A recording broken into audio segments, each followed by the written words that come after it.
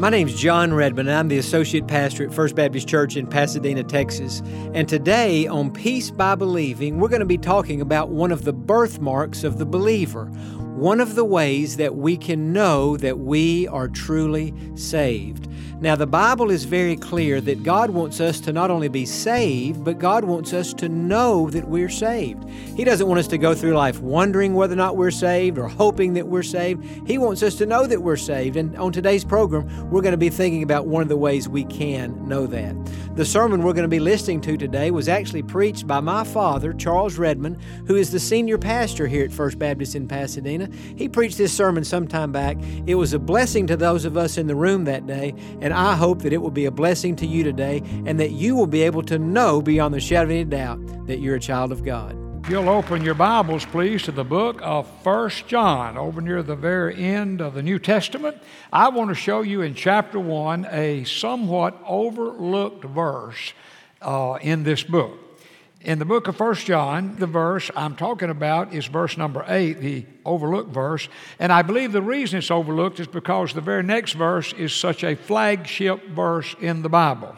Verse 9 says, if we confess our sins, God is faithful and just to forgive us of our sins and to cleanse us of all unrighteousness. Now that is a verse every Christian needs to use every day, often. The book of 1 John was written to believers, to Christians. And as a Christian, we still sin. And when we sin, we need to ask God's forgiveness of that sin as quickly as we are aware of our sin. Not wait until we get home at night and have a catalog of sins. We'll forget half of them. But as you journey through the day and you become aware that you've thought something, said something, done something that did not measure up to God's standard, the Bible calls that sin, and you very simply need to claim 1 John chapter 1, verse 9. This is a must memorize verse, really. If we confess our sins, what will God do? He's faithful and just to forgive us of our sins and to cleanse us of all unrighteousness. We do that, I hope, throughout the day. Now, the verse previous somewhat gets lost in the enormity of that promise. In verse number 8, 1 John chapter 1, verse 8, the Bible says, if we say that we have no sin, we deceive ourselves and the truth is not in us. Now, when a person becomes a child of God, a Christian, a believer, what happens is that person receives the life of God as the Holy Spirit comes to live within them. And let me show you that in the Bible.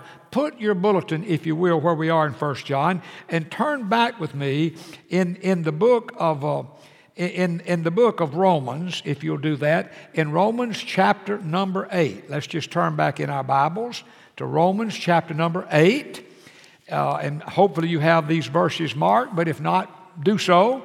In Romans chapter 8, in verse number 9, the Bible says, but you're not in the flesh, but in the Spirit. If indeed the Spirit of God dwells inside in you. Now, if anyone does not have the Spirit of Christ, he is not his. That is exactly what I just said. When a person is born again, what happens is they become a child of God.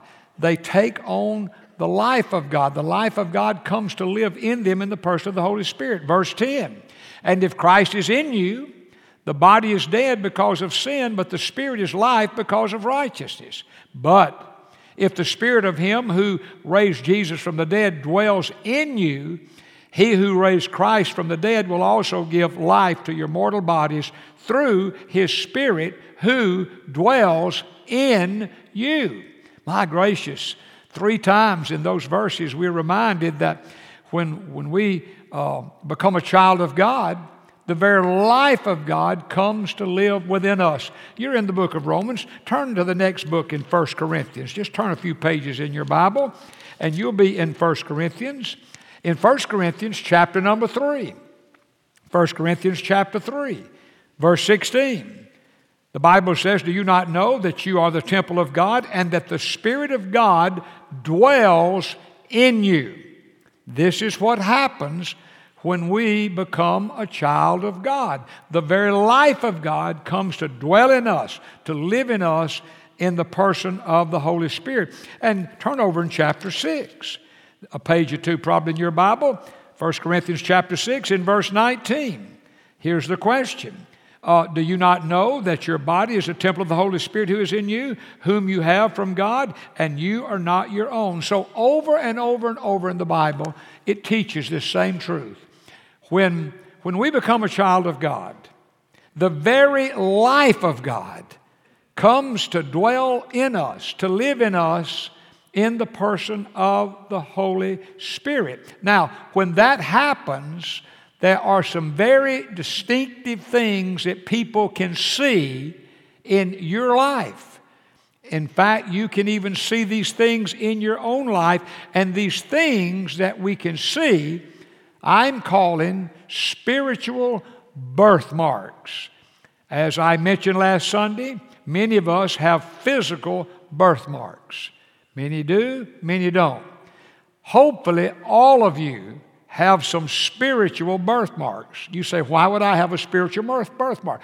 Because when you became a child of God, the very life of God came to dwell in you and the person of the Holy Spirit, and there were some things, distinctive, clear things that people can see because God lives in you, He lives through you. Now, go back to our text this morning. Let's look at it again. If we say we have no sin, we deceive ourselves and the truth is not in us. Question.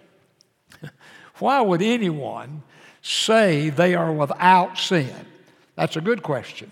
Obviously, we know people would say that and do, else God would never put the verse in the Bible. If we say that we have no sin, now if nobody is ever going to say they're without sin, the verse wouldn't be in the Bible. I know people who believe that, who say that, and they're very sincere people, many of them. But here's the question. Why would anyone say that they have no sin, they're without sin? Well, one reason is because people just do not have scriptural understanding of what the Bible teaches. You say, what does the Bible teach? Well, about sin, what the Bible teaches is that we are sinners by nature. We're sinners by nature. In Romans chapter 5, in verse number 12, the Bible says that when Adam sinned, we all sinned. You say, how old do you think I am? Well, you were not living when Adam sinned, nor was I. But the moment Adam sinned, from that moment on, every person born is born with a sin nature. Now, the closest we get to that in normal conversation, we call it human nature. That sounds so much better. Say, humans act like humans because humans are humans. Well, humans are humans, and humans have a sin nature. We are born with a sin nature. I saw a great example of this very truth as recent as this past Tuesday. Tuesday Bible lunch. We had the grandchildren for a couple of days, and they both wanted to come to Tuesday Bible lunch. And I said, well, that's great. And I said, now, when you come to Tuesday Bible lunch, you've got to sit still, and I'll get up. It's not a long service. But I said, now, when I get up to preach, I don't want either one of you to go to sleep. You sit there. If you're going to come to Tuesday Bible lunch, you're going to stay awake and behave and do right. Well, they promised, this is going to be perfect. Well, they was over at a table to my right. I'm up over in Grace Center at my Tuesday Bible lunch, and they had their chairs all turned around to watch me. I've not gotten in my sermon. My sermon on Tuesday Bible lunch, many of you would like it much better. It's about 20 minutes. So it's a 20-minute deal. It's what I do. I've not gotten in that thing 2 minutes. And I glance over that, and old Joel is sound to sleep. Our grandson is sound to sleep. And I was concerned, maybe I thought, he's liable to fall out of the chair. He's all cocked over, sound asleep. Well, when the thing got over, he just, they woke him up, and he came running up on the platform, jumped up in my lap, and, wanted to know when we were going to go to the Panera Bread. I think is what he wanted to know. And I said, you went to sleep in my sermon. He said, oh, no. No. I said, I saw you, Joel. You were just sound asleep. He said, no, let me tell you what happened. Now, listen to this. This is true. He said, my foot went to sleep. And he said, when my foot went to sleep, he said, I didn't go to sleep. Actually, my foot went to sleep, and it made the rest of me go to sleep.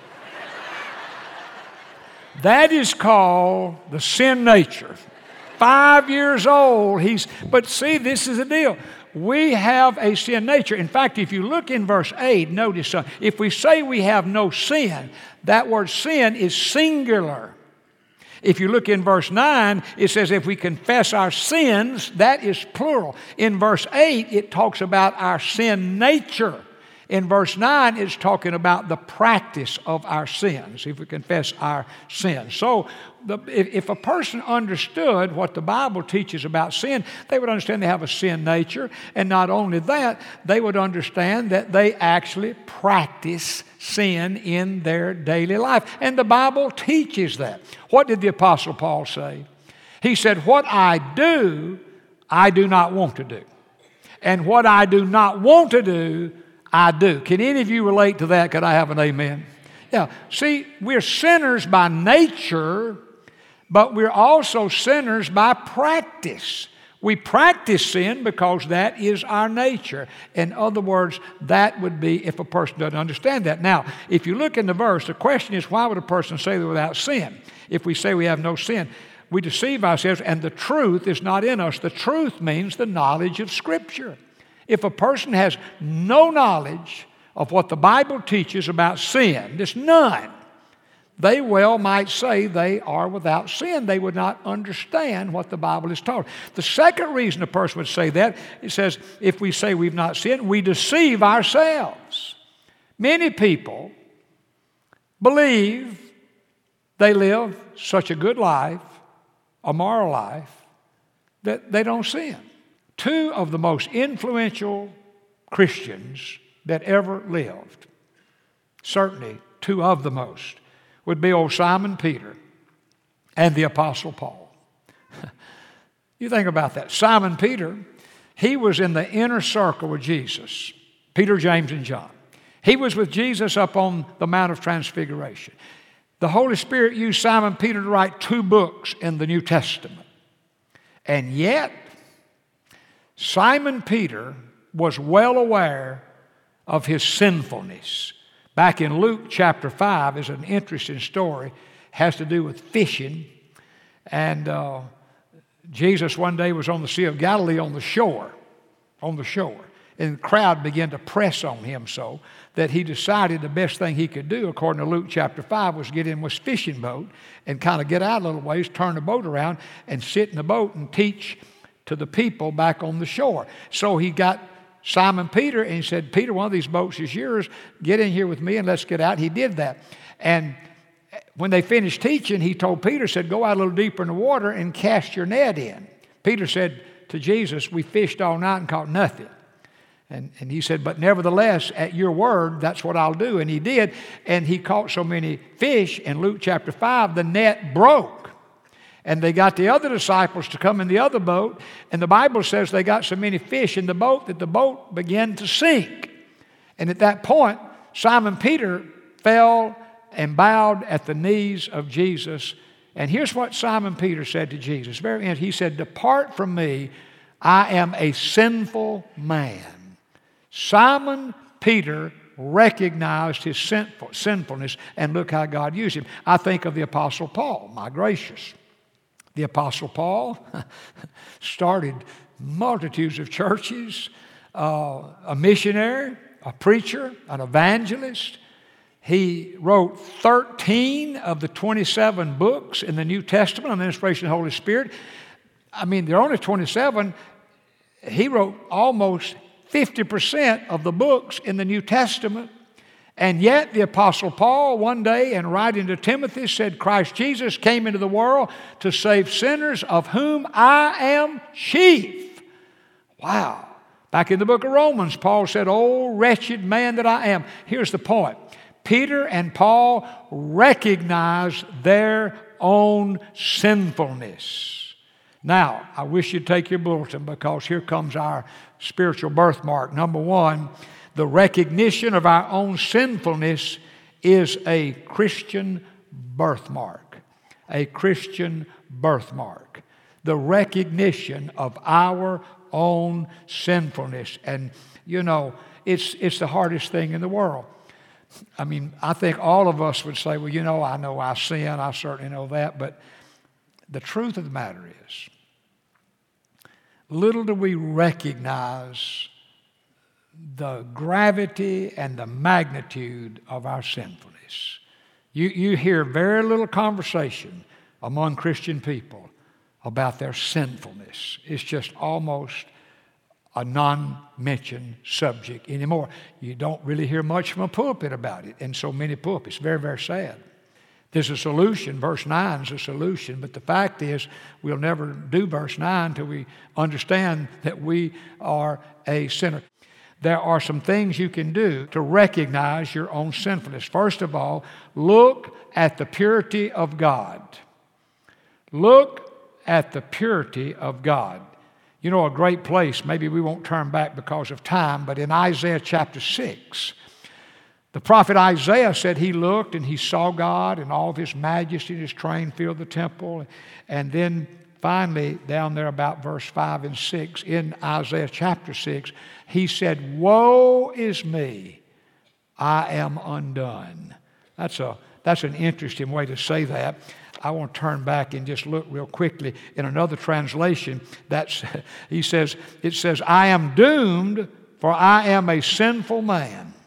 I am doomed, for I am a... So when he saw God, that's one way to realize and recognize your own sinfulness. You say, well, that's so mystic. Not really. You say, well, how did I see God?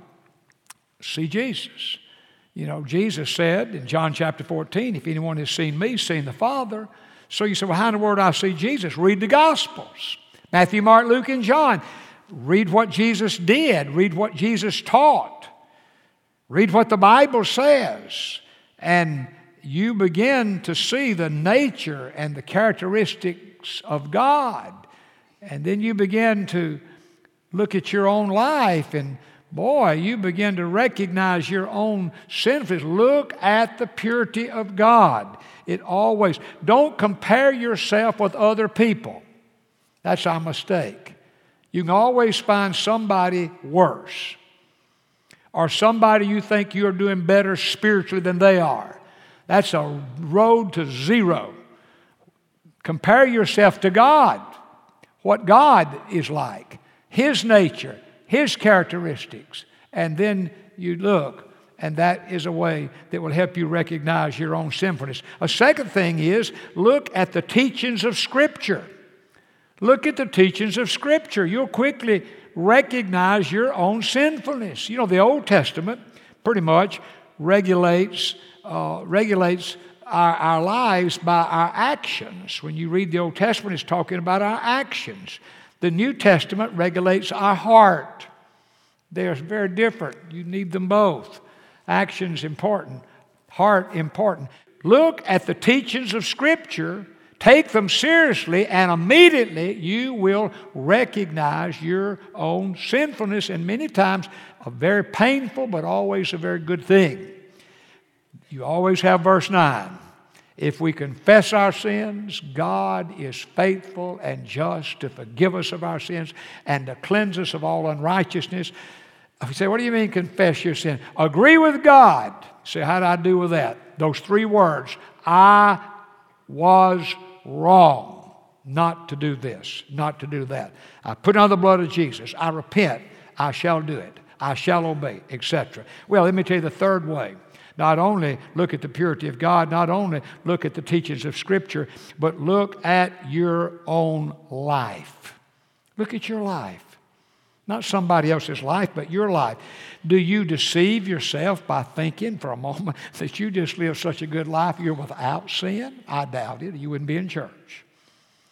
I think probably we deceive ourselves thinking we sin very little, maybe 2 or 3 times a day.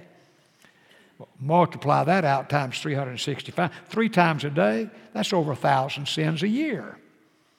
For me, at 1,000 a year, that's 76,000 sins if I just sin 3 times a day.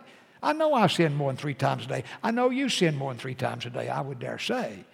But you look at your own life, and when you do, ask yourself, do you see your own sinfulness? You know, this whole thing, I was wrong. I was wrong. Oh, my gracious.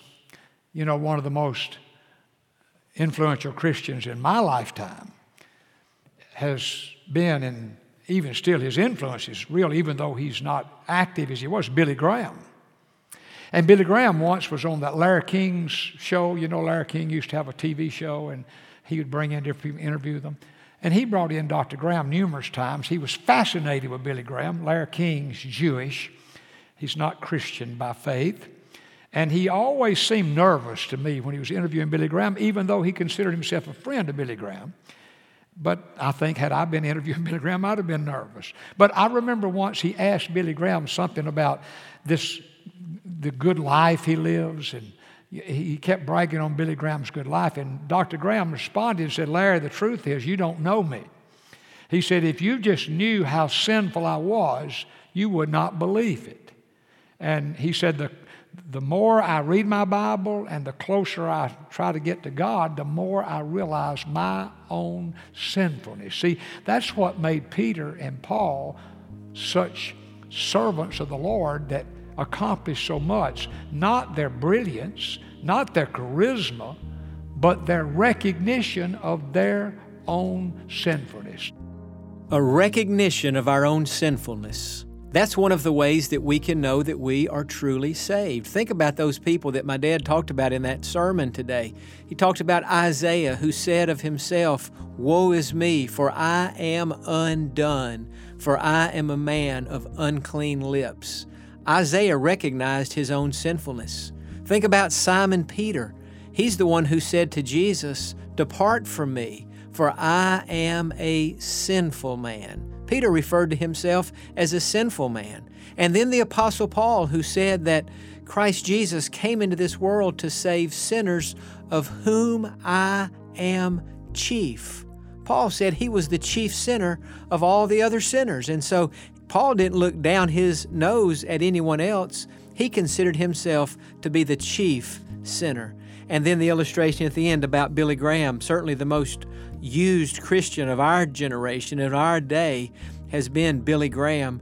And I believe one of the reasons that God used Dr. Graham in such a great way was because of his own humility, because he recognized, even though God had used him in absolutely unbelievable ways, that he himself was a sinner, that he himself needed Christ's forgiveness. And as you read his writings and as you listen to his sermons, you always pick that up, that he never came across as holier than thou. Dr. Graham never came across as judging anyone else. He was always right in there with the rest of us as a sinner who needs the grace and the love and the mercy and the forgiveness of God. And so as you think about your life, do you see this quality in yourself? Do you see this humility? Do you recognize your own sin? Are you one of those people who talks more about your integrity than you do your sinfulness? You know, sometimes you can be around Christian people, and to listen to them talk, it's almost like they're bragging on their own integrity. Well, Isaiah and Peter and Paul and Billy Graham, they weren't bragging about their integrity. They were talking about their own sinfulness. And that's one of the birthmarks of the believer. That's one of the ways that we can know that we're saved. And so maybe today you've never really come to grips with your own sinfulness, and you just need right now to ask Jesus Christ to come into your heart, to forgive your sins and make you a Christian. Just pray that now. Lord, come into my heart. Forgive all my sins. Save me and make me a Christian. Friend, if you've prayed that prayer, God has heard you. He has saved you. And I want to thank you for listening to Peace by Believing today. I hope you have a great day, and I hope that as you go through this day, you just have a gratitude in your heart for the forgiveness of God.